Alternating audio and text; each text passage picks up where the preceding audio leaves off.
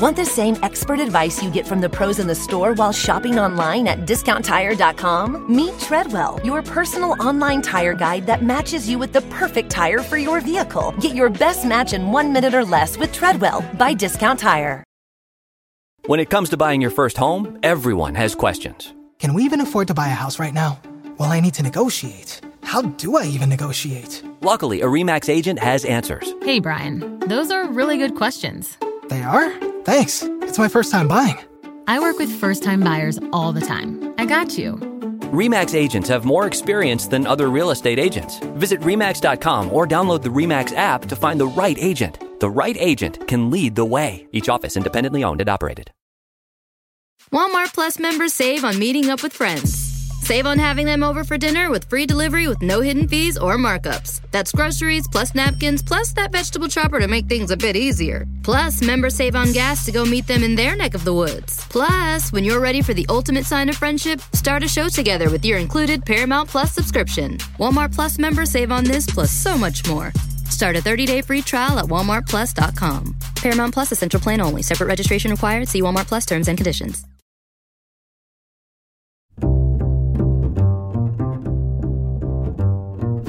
I'm Alan Alda, and this is Clear and Vivid, conversations about connecting and communicating. This thing has saved my life. It's reintegrated me with my community. It's reintegrated me, with my ability to empathize and listen. And it's, it's gotten me out of my own head. And, if I'm experiencing that as the guy running the show, the people that are listening to it are experiencing that as well.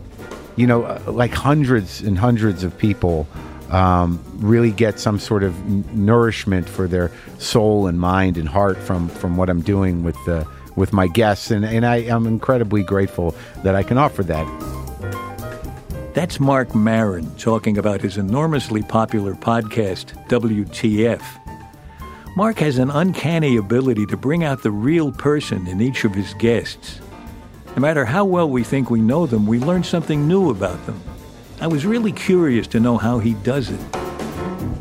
Marc, thank you for being on the show. I got to tell you, when I heard your interview with Barack Obama, I was stunned. I had never heard him be so authentic, so relaxed, so apparently truly himself. And I thought, what is this magic that Marc Maron was able to do? What do you think contributed to that? I don't. It's hard for me to know exactly why I'm able to lock in with people and allow them to be that candid. I do listen very intently. I do have, I think, an innate urge within me to connect with people in an authentic and emotional way that probably goes back to my childhood. But I don't know. I just I try to meet people halfway with where they're coming from in terms of my own problems, and also there's a certain amount of, I think, courage involved in showing up for conversations.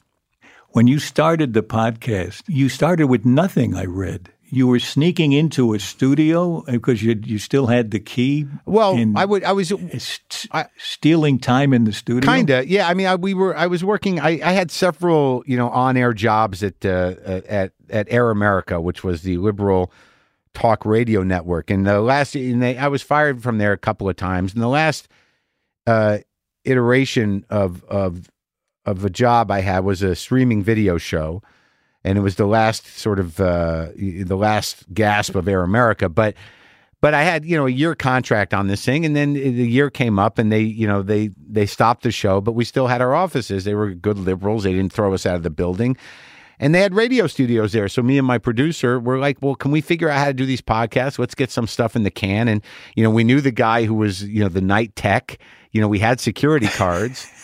So, on off hours, we would go in and record, and my producer knew how to do everything. And we'd bring guests up sometimes on the freight elevator. We'd walk them in from the street, and we did all kinds of... That's great. Yeah. So it was just, it wasn't anything criminal. It was just, we got to do this. That probably gave it a sense of life it wouldn't have had, You know, even on your part. Well, yeah, it was exciting, but we didn't know what the show was going to be, and the first probably 11 or 12 were done there, and then I moved back to L.A. and I went out into my garage, which was being used basically as a storage bin at that time. I set up a table, I set up my computer, I got really good mics, but I didn't have the booms for them. I just stuck them on little podium stands, like the mic you have. I use those too, right there, the SM7. I just stick that on a table stand, which is not what it's for, but that's what I did. Yeah. How did you arrive at the title WTF? I mean, I know what it means, but why did you use it? Well, I don't know. Initially, when we started the show, it seemed to me that my premise was, the great philosophical question used to be, what is the meaning of life? But now I think it's, WTF. So what the idea was, it would be, an umbrella sort of, idea for a lot of different things that could happen on the show. It was a philosophical drive, but it didn't really hold. But we didn't change it because we'd already done the art for the show. We'd already named the show. We'd put the, It's like sneaking into the studio. You make do with what you have. Yeah, I mean, we haven't changed the logo of the show since we started, and it's this weird old picture graphic of me with a beard and long hair and different glasses, and but we haven't. It just stuck. It was just what it is. Does doing an interview in a garage, do you think that adds an element that puts people at ease? It's not, seems less formal, more homey. No, definitely. I think that all the interviews that I did in that garage and now continuing into this new environment that I'm in now, when people have to walk through your life, to get to where you're going to talk, it does, create, I had one bathroom in that old house, and, so if anyone need to use the restroom, that they see my stuff in the bathroom. I got 2 bedrooms in that place. If they want something to eat or they want a water or a coffee, I got to stand there and make it for them in my kitchen. And then we went out to that garage, which was cluttered with my entire life's worth of stuff, and it was a lot. But it definitely was an environment. It was definitely a disarming environment, but I also think, because now that I've changed garages and this one isn't as cluttered yet, and it seems a little more professionally set up, I'm finding that, because I put a lot of faith in that. I thought that the myth of my old garage, like, what am I going to do without that garage? How am I going to do my show? That all the magic was in the garage. But to tell you the truth, in this new garage, which is not as cluttered and which is a little more focused in terms of the recording environment, I'm talking to people longer. I'm more focused. I think they're more focused. And I really wondered when I saw you'd got Barack Obama on the show. Yeah. How do you ask the President of the United States to come to your garage and do a podcast? Who do you call? He asked us. What? Yeah. I didn't realize that. What happened was some of his staffers, I think, were fans. And, a year before it happened, there was talk of it happening, that they thought it would be a good thing for him to do, a fun thing for him to do. So I had fans in the White House. And then it started to sort of come together. They were like, we think this is going to happen. And I talked to my producer. I'm like, well, what does that mean? Do I go to Washington? How do we do this? I mean, this is kind of, a big deal. And he said, no, they want to come to the garage. And I was like, well, that's ridiculous. The president. I love that they wanted to come to the garage. Yeah. Did they? Yeah. Did you suppose his aides knew that would have some effect on the interview? That they wanted to slip him into your conventional interview style? Well, I think that was what they were looking for. It's not a political interview, and I know. Once I got out of political talk radio, I really sort of made a promise to myself that I wouldn't engage in that I thought that the issues that affected us most were deeper, that they were existential issues, and they were things that people, sort of all struggle with. But I wanted to be disconnected from the political dialogue, and we honored that. So I think coming into it, the idea was, at that time, it was his last year in office, and, he was trying to reinvigorate interest in politics, and, he was dealing with some things that we had to talk about at the beginning of that interview, a shooting and some Supreme Court stuff. But ultimately, I think they just wanted him to kind of re-engage with the public in a unique way. So, he wouldn't be seen as a lame duck at that point in his presidency. And he did do a lot of things shortly after that interview. You know, so it was just sort of it was almost a reintroduction of President Obama to the public in a way. That's how I felt when I heard it. I felt I was hearing a side of him for the first time. It was the same person who sang Amazing Grace. Yeah. In the church. Yeah. It was a real person. Yeah. And everybody has to take on a persona when they become a politician. Yeah. But this was what was behind that mask. Yeah, I think I felt that. I was very happy to feel that.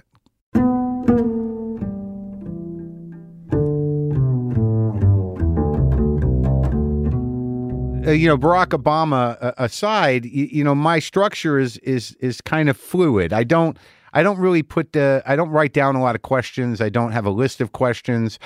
I'm really, relying on the conversation to take off on its own. Yeah, that's what I do, by the way. And I talked with people who interview other people a lot, and they see a difference between what they get out of the other person when they do that, what you just described, and on the other side of it, what happens when they read a list of questions, because you're wedded to the questions instead of to the answers, which is kind of backwards. What do you do when somebody comes in with a list of answers that they want to give regardless of what your questions are? Yeah, that happens. It happens with fans of the show who sort of produce their own version. They've got a pretty good idea what happens here, so they're going to do it the way they assume they should do it, and they basically produce the show in their heads before they get here. So how do you handle that? Well, you kind of wait it out, and you try to get them off. Eventually, it becomes everyone, especially public personalities, they have a public script, and I can feel when it's happening. And sometimes you just got to find a window to get around it, or bring something else up, or talk about something else, so they get off of that. Just hopefully something will come up. And, usually I'm pretty good at sensing where it is and pursuing those things. And I can get around it. I get the impression from things I've heard and read about you that sometimes you're able to get very close to somebody you never knew before the conversation started. So there must be something about that conversation that opens the door in people. I think most of us, given the opportunity to be open and candid and not really be responsible in some ways for the relationship afterwards, it's an odd but real thing. I think that if somebody comes in who I don't know, and for an hour I'm attentive and I'm curious and, I want to connect with them emotionally, I mean, there's less to lose in doing that than there is in an intimate relationship that goes on, for months or years or days or whatever. This is a one-shot deal. We're going to connect, and there's nothing invested in it. You know what I mean? Yeah, I do. I mean, it's a really interesting experience to me, because on the science program I interviewed hundreds of scientists. Yeah. And it was about their work. But I hoped that the real person would come out, even though we didn't get into feelings much. But they were very authentic. And I would often see the real person emerge in the same way that I saw Obama emerge in your conversation with him, because it was an effort to connect. Right. And this connection that you consciously go for, it seems to me to be part of the essence of good communication. And, on this show that I do, we talk a lot about communication and relating, and how you can do it better, because we all need to do it better. For instance, now here's a question I had thinking about you before I came in to the microphone. I wondered, because you're so good during that hour of connecting with the other person in a conversation in front of the microphone. Is that what happens at home? No, not really. Maybe you just need to do it an hour at a time. Well, that's right. I mean, I've talked about that before. I think that the sort of, I'm in recovery, which is, a part of my story. And there is. Do you mind if I ask recovery from what? Yeah, I'm in AA. I've been sober and drug free for, close to 19 years. And there's something about the premise of that program, which is, I don't represent the program, but, when you talk to somebody else about them, you get out of your own problems. You get out of your own head. You show up for somebody else. That's time you're not spending obsessing about you. And that is very cathartic, and it's an important, tool of the program, and also of communication and of just the soul. Here's what I think the fundamental thing is, and in addressing, do I do that at home in my own relationship? No, I'm kind of when you get comfortable with somebody, all your idiosyncrasies come out, all your petty little defensiveness, the elements of you that are defensive or guarded or anxious. And a lot of times when you're in an interpersonal relationship for a long time, you kind of break into patterns that, maybe were there when you were a kid, or maybe, weren't serviced when you were a kid, but a repetition of emotional patterns, unfold in long-term relationships. And it's sort of, that's what holds them together a lot of times, is predictability. Whereas... So do you ever pardon me for interrupting, but do you ever think, I just had a moment where I didn't really connect with her. She asked me something and I gave her a terse answer because I'm busy thinking about this other thing, and I'm entitled to think about what I'm thinking about. And then does it ever cross your mind, a moment like that maybe could be a little better if I did with her just now what I do with strangers in front of the microphone? Yeah, I mean, that does happen, but a lot of times, and I think too, I think that's helpful. I do think her and I are working on communicating better, all the time. But I think, also... By the way, I know exactly what you're talking about because I do the same thing. Sure. You're just sitting there, you're thinking about your own thing, you're barely listening, and they're saying, hello, and you're like, yeah, hi. Well, I think I heard part of that. Yeah, go ahead, give it to me again. Yeah, right. But those kind of things happen. I think that's an almost that's an almost hackneyed trope of a personal relationship, of the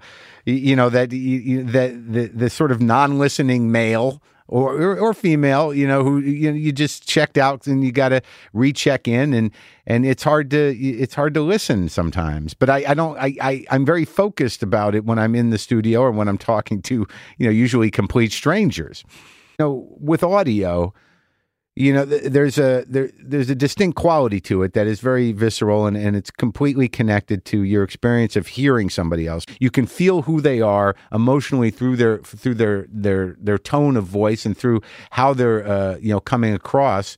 And that's really the reward of doing this, is that if I'm doing something with communication, it's really to try to reveal someone's authenticity as best that they can handle, and what they're willing to do in conversation, because you can't hide, after a half hour, 40 minutes in front of a mic, really, because if you're hiding, that becomes part of who you are. I talk a lot and put a lot of stock in reading the other person, and it sounds like what you do too. I mean, you're talking about the tone of voice. Are you watching their face? Are you seeing how guarded they are and what they don't want to get into, or whether or not they're actually connected to you as you ask them whatever's on your mind? Yeah, no, I can definitely feel that. I don't know if I'm a great reader of people, but I can feel, once the conversation starts, I can emotionally sort of feel where there's tension and where there's, where I need to pull back or let emotions happen or keep pursuing something. I don't always know when they sit down. I don't know that I'm a tremendous judge of character, because I make assumptions about people, and most of the time I'm wrong. It's not that they're negative assumptions or anything other than how I visualize someone to be. And usually I'm surprised, and that's part of the beauty of conversation, is that I think we all make assumptions. We all judge to a certain degree, prejudge. But if you sit down and really talk to somebody, you realize that whatever you're thinking before was some relationship you had in your head, had no bearing on reality.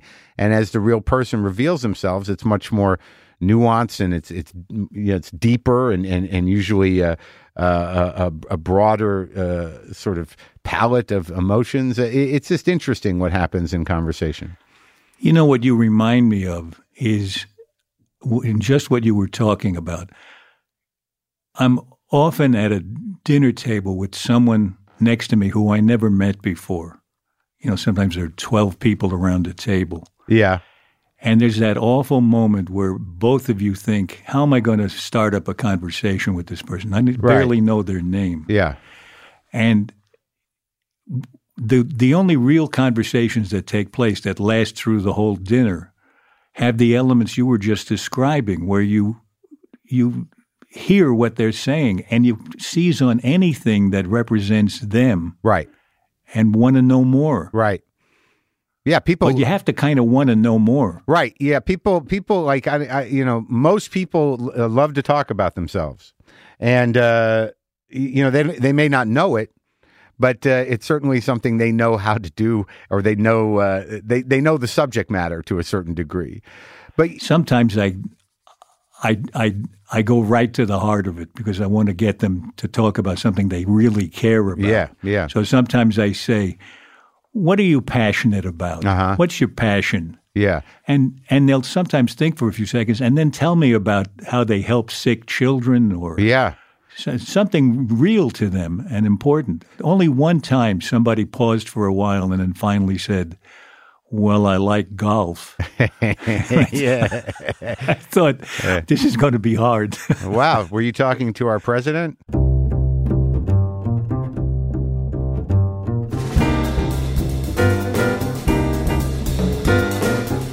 Mark's ability to listen and to connect has helped him as an actor, and it's also had a beneficial effect on his podcast audience. Just listening to conversations between Mark and his guests. The mysterious power of listening, when we come back.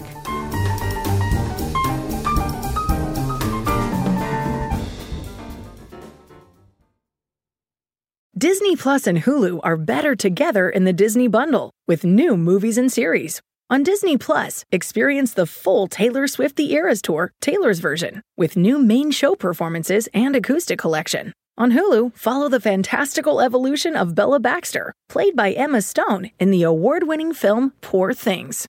All of these and more streaming this month. Get the Disney Bundle with Disney Plus and Hulu. Terms apply. See DisneyBundle.com for details. This is Clear and Vivid, and now back to my conversation with Marc Maron. Do you have a way of vetting the people you want to talk to, or are you willing to talk to pretty much anybody? No, I mean, I got to be interested. There's got to be an angle. I get pitched a lot of people whose work I just don't know. And if I feel like I should know it, then maybe I can get up to speed and wrap my brain around it. But, that's an interesting thing you said, that you have to be interested in talking to them. You have to want to know stuff about them or from them, right? Yeah. I mean, that's how I feel. Or think that they would be interesting to me. Right. You know, like, even if I don't understand what they do or I don't know what they do, maybe I need to learn about what they do, and maybe it would be good to engage with them. I didn't realize, for instance, about you, I knew you had another show called Glow. Yeah. And I hadn't had a chance to look at it. And I looked at it, I guess it was the first scene of the first episode. You were wonderful. Oh, thanks, buddy. I just thought you played that guy. To me, he's a kind of Archie Bunker of the Me Too era. Yeah, somewhat. Yeah. I mean, he says outrageous things and he behaves outrageously. Yeah, he's definitely a man of his time. Yeah, and the other people in the show respond to him the way I would respond to him. I mean, he, like Archie Bunker, he's put into context. It's not like he's a model of behavior. No, yeah, it's definitely, he's an example of a probably a very familiar type of man that existed then and still exists. But yeah, it was an interesting opportunity to be that guy in the middle of a cast of 14 women. So it's sort of the cranky coach character who seems a bit insensitive and self-involved and slightly I don't know if he's misogynistic, but he's certainly sexist. So the sort of back and forth is exciting. It's good. So you clearly are more self-reflective. You have standards about how you treat other people. I get asked a question like this a lot when I play a villain. Did you find any difficulty in being that guy? Well, look, I mean, I don't claim to have been a perfect man my whole life. And, certainly, I feel like I've evolved and certainly, as I've grown up and gone through 2 marriages and dealt with my own problems, there was a resource of emotional, badness that I could draw from. I had to learn empathy in a lot of ways, Alan. I mean, part of what happened in the journey of this podcast was that, I found I had to reconnect with that part of me that was always looking to other people for some sort of guidance and emotional connection and love. And, I'd gotten very cynical over the years and starting the podcast, re-engaging with my ability to be moved by other people was a profound lesson to me and a necessary one, because I'd sort of gotten a little bit sour, a little cynical, a little bitter. And I think that, for me to go back into those areas of my life, which, would have been more similar to that character, was it was good that I had distance from it, but it wasn't too far away. So, it wasn't that difficult, but, I'm not that guy. No. But the funny thing is, I think we have our own versions of a multitude of people in us that we can draw on. A lot of our behavior that's socially acceptable, we choose to behave that way. Right. No, oh yeah. But we're capable of behaving in kind of scuzzy ways if we let ourselves. Yeah, well, clearly. I mean, you see it, you see it in the Congress now, you're given license. There's no end to how horrible people can be.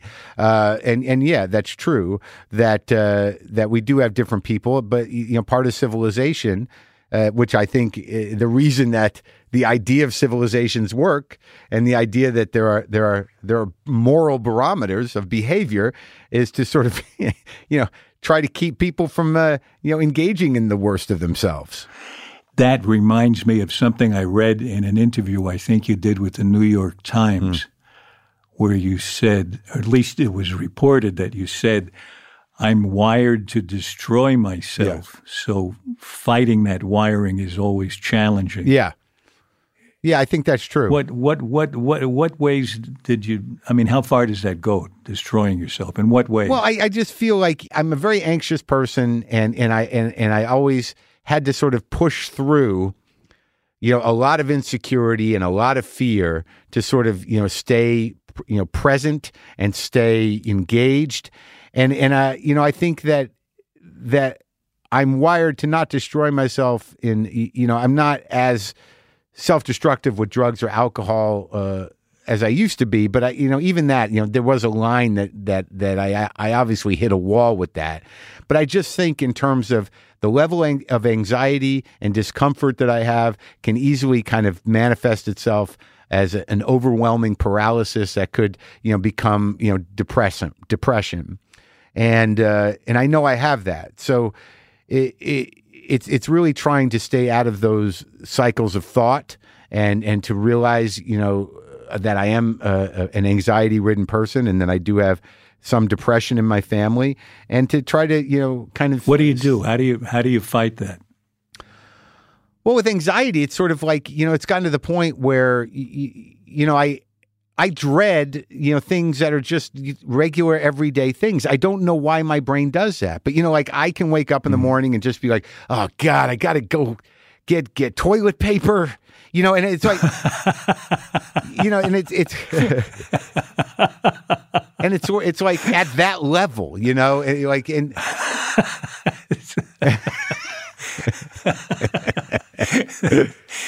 I mean, I'm anxious too, and I get anxious if I have to go in and meet 100 people in a room. Well, that makes sense though. That's reasonable. I can't get anxious because I got to make. I can handle toilet paper. Right. I can handle it too, but like I don't know why I have to operate at that intensity. Like I have 2 things to do today, and yesterday I'm like, oh my God, what am I going to have to talk on the computer to Alan Alda, and then I got to talk to another guy later. You really got anxious about our talk? No, too? No. It's not about the talk. It's like I got to set the thing up. I got to put the head. I got to. It's not. It's got nothing to do. It's the mechanics. Yeah, it's got nothing to do with anything. I just operate at that level, and there's a lot of stuff coming in, culturally now. So how do you fight that? I didn't hear how you fight it. Well, I try to just stay in the present and like get it back into focus. Going to meetings helps me with that. Getting out of my head, talking to other people, I get relief from that. But like I'm just wired to. I'm not completely wired to self-destruct, but like for a long time, in my head was not a great place. I was angry. I was bitter.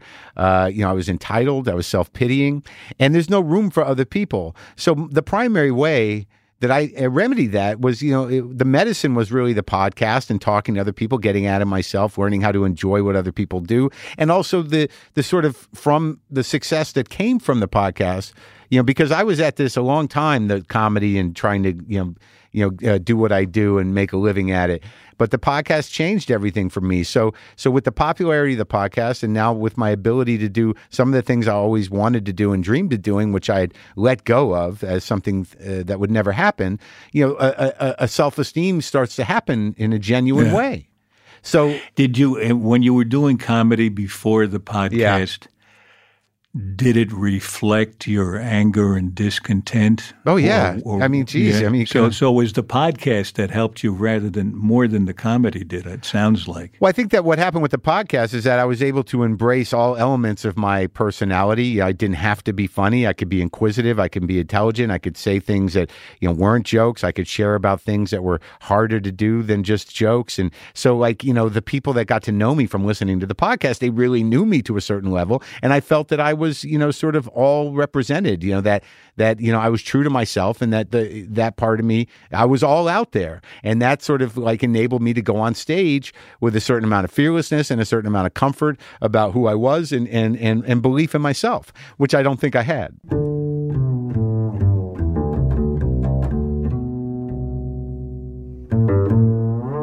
What do you think do you think there's a beneficial effect from listening to a kind of conversation that we've been describing, that you're so good at doing, where 2 people are actually connecting and listening to each other? Do you think that has a beneficial effect for the audience, or is it just entertainment? No, I know it does. I get hundreds of emails. I get emails every day, every week. You helped me through a dark time. I thought I was alone. It's really good to hear that person has the same problem I do.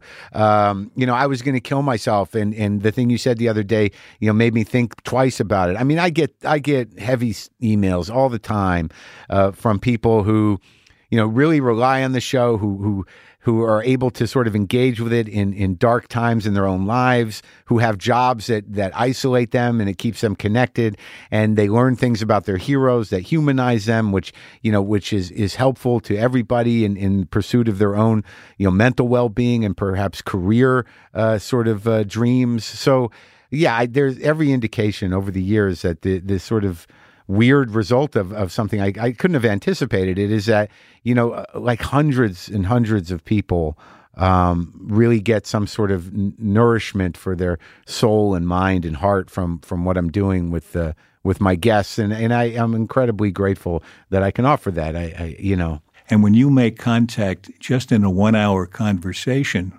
with somebody who we know mainly through the mask that they wear in public, but you make an interior to interior connection, there's something, I get the impression there's something a little healing about it. And you're saying you get mail that confirms that. It heals me. And, yeah, that's good.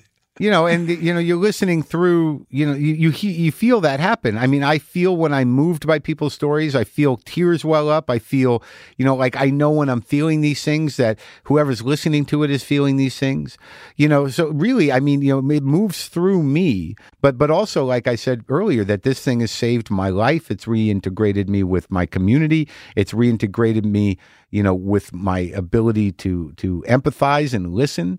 And it's, it's gotten me out of my own head, to find that, I have much in common with people who I thought were either above me or living in a different world than me or different than me. And, if I'm experiencing that as the guy running the show, the people that are listening to it are experiencing that as well.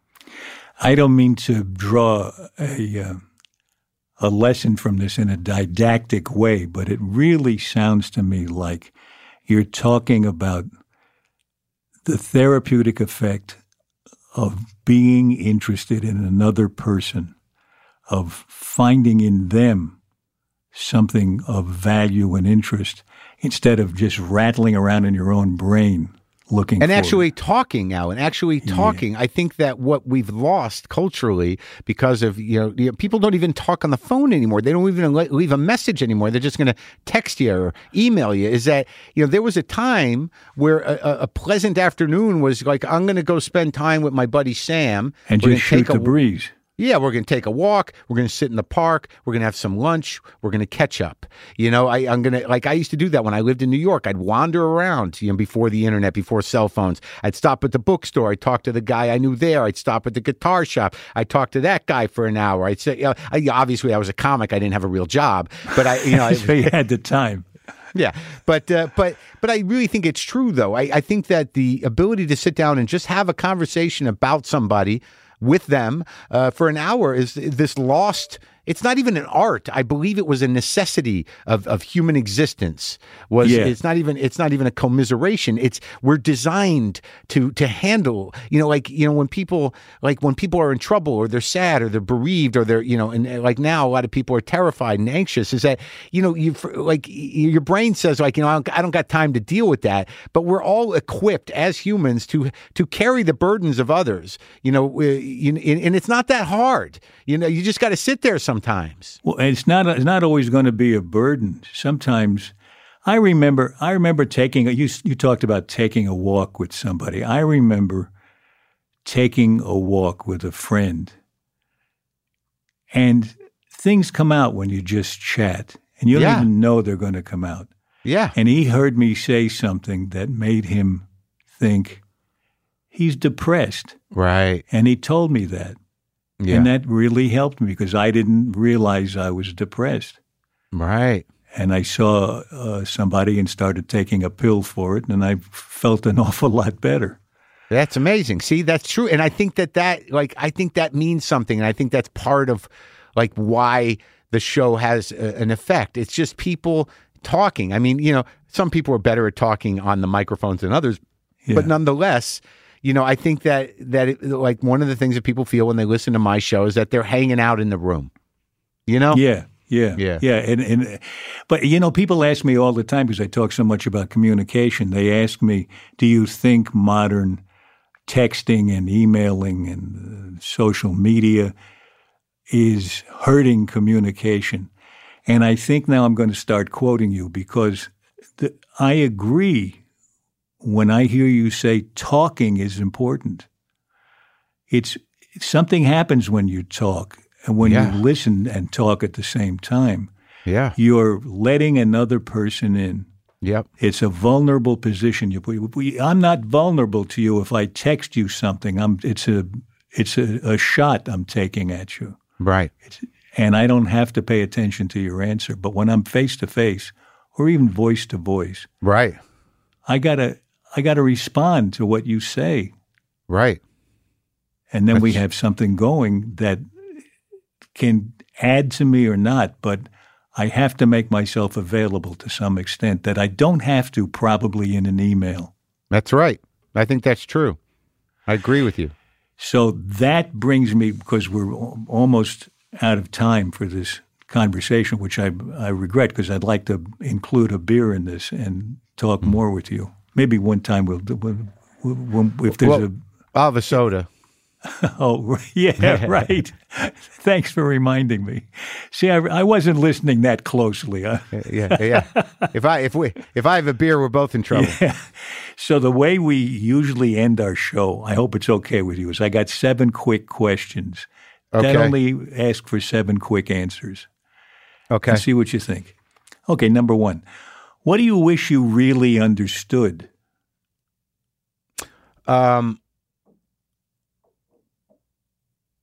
I wish I really understood music theory. Huh.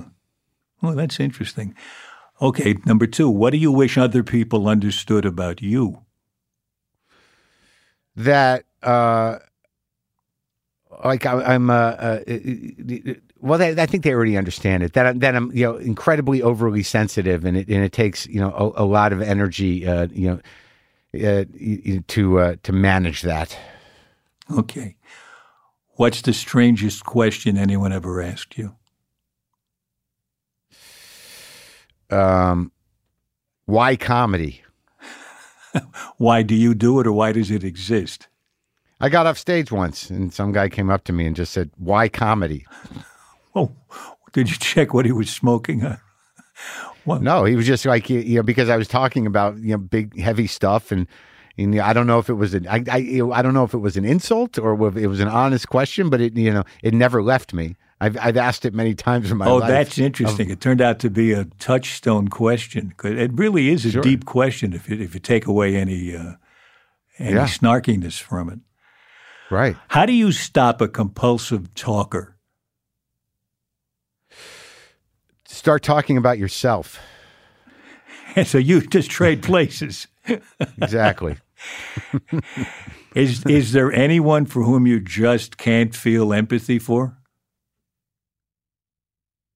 Yeah, I think there's a balance to it. I don't know if there's anyone that if I really put my heart to it that I couldn't feel it for, but sometimes I wonder if they deserve it, and to what end is my empathizing for a monster a positive thing about me or that person.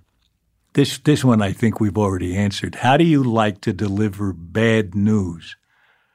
In person, on the phone, or by carrier pigeon? I'd like to think that I have the courage to do it in person as much as possible, and usually, it's the best way. I haven't had to deliver too much bad news lately, so. But I think in person is the best way, but it requires courage, Last question. What, if anything, would make you end a friendship? I think, I would imagine profound betrayal of some sort. Mm-hmm. So, to be maybe intentionally hurtful. Yeah.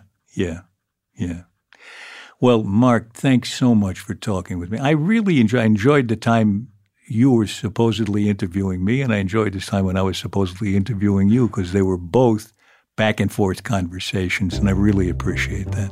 Yeah, it was great talking to you, Alan, and good luck with the show. It's wonderful to that you're doing it. Thank you. I'll be listening. Bye. Bye.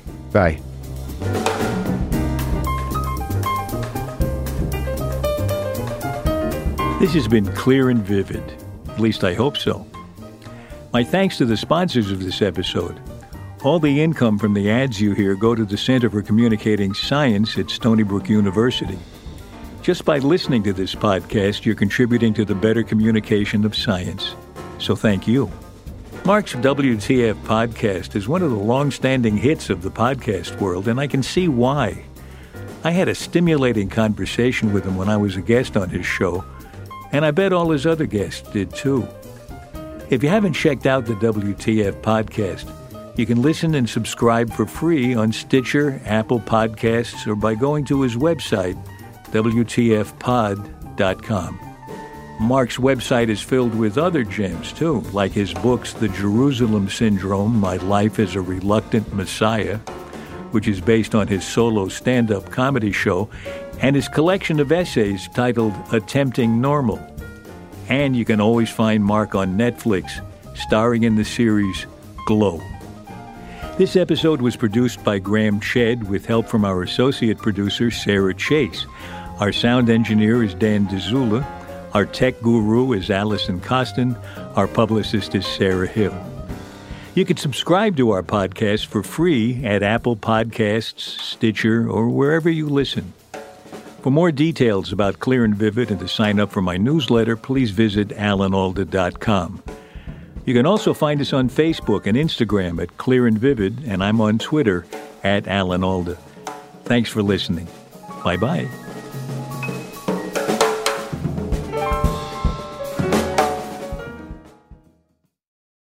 Disney Plus and Hulu are better together in the Disney Bundle with new movies and series. On Disney Plus, experience the full Taylor Swift The Eras Tour, Taylor's version, with new main show performances and acoustic collection. On Hulu, follow the fantastical evolution of Bella Baxter, played by Emma Stone in the award-winning film Poor Things. All of these and more streaming this month. Get the Disney Bundle with Disney Plus and Hulu. Terms apply. See DisneyBundle.com for details.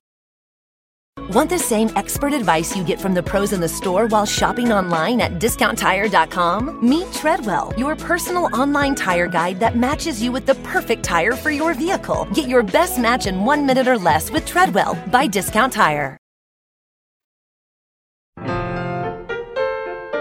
Next in our series of conversations is the first of 3 episodes on something that affects every single one of us, the critical role of empathy in medicine. I first talked with Helen Reese, who's trained doctors to have more empathy, and in the process making them better doctors. Most people choose medical professions because they want to help people. And there is an innate reward when we help people. It's been described as exquisite empathy, like that moment where what you say to a patient and where they recognize that they are really understood and being helped, that the benefit is both to the patient and to the physician. Listen in as Helen Reese and I talk about the importance of a sense of trust and partnership in the doctor-patient relationship. Next time on Clear and Vivid.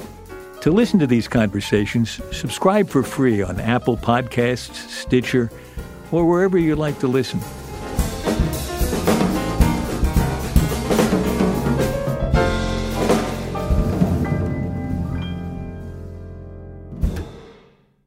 Want the same expert advice you get from the pros in the store while shopping online at DiscountTire.com? Meet Treadwell, your personal online tire guide that matches you with the perfect tire for your vehicle. Get your best match in 1 minute or less with Treadwell by Discount Tire.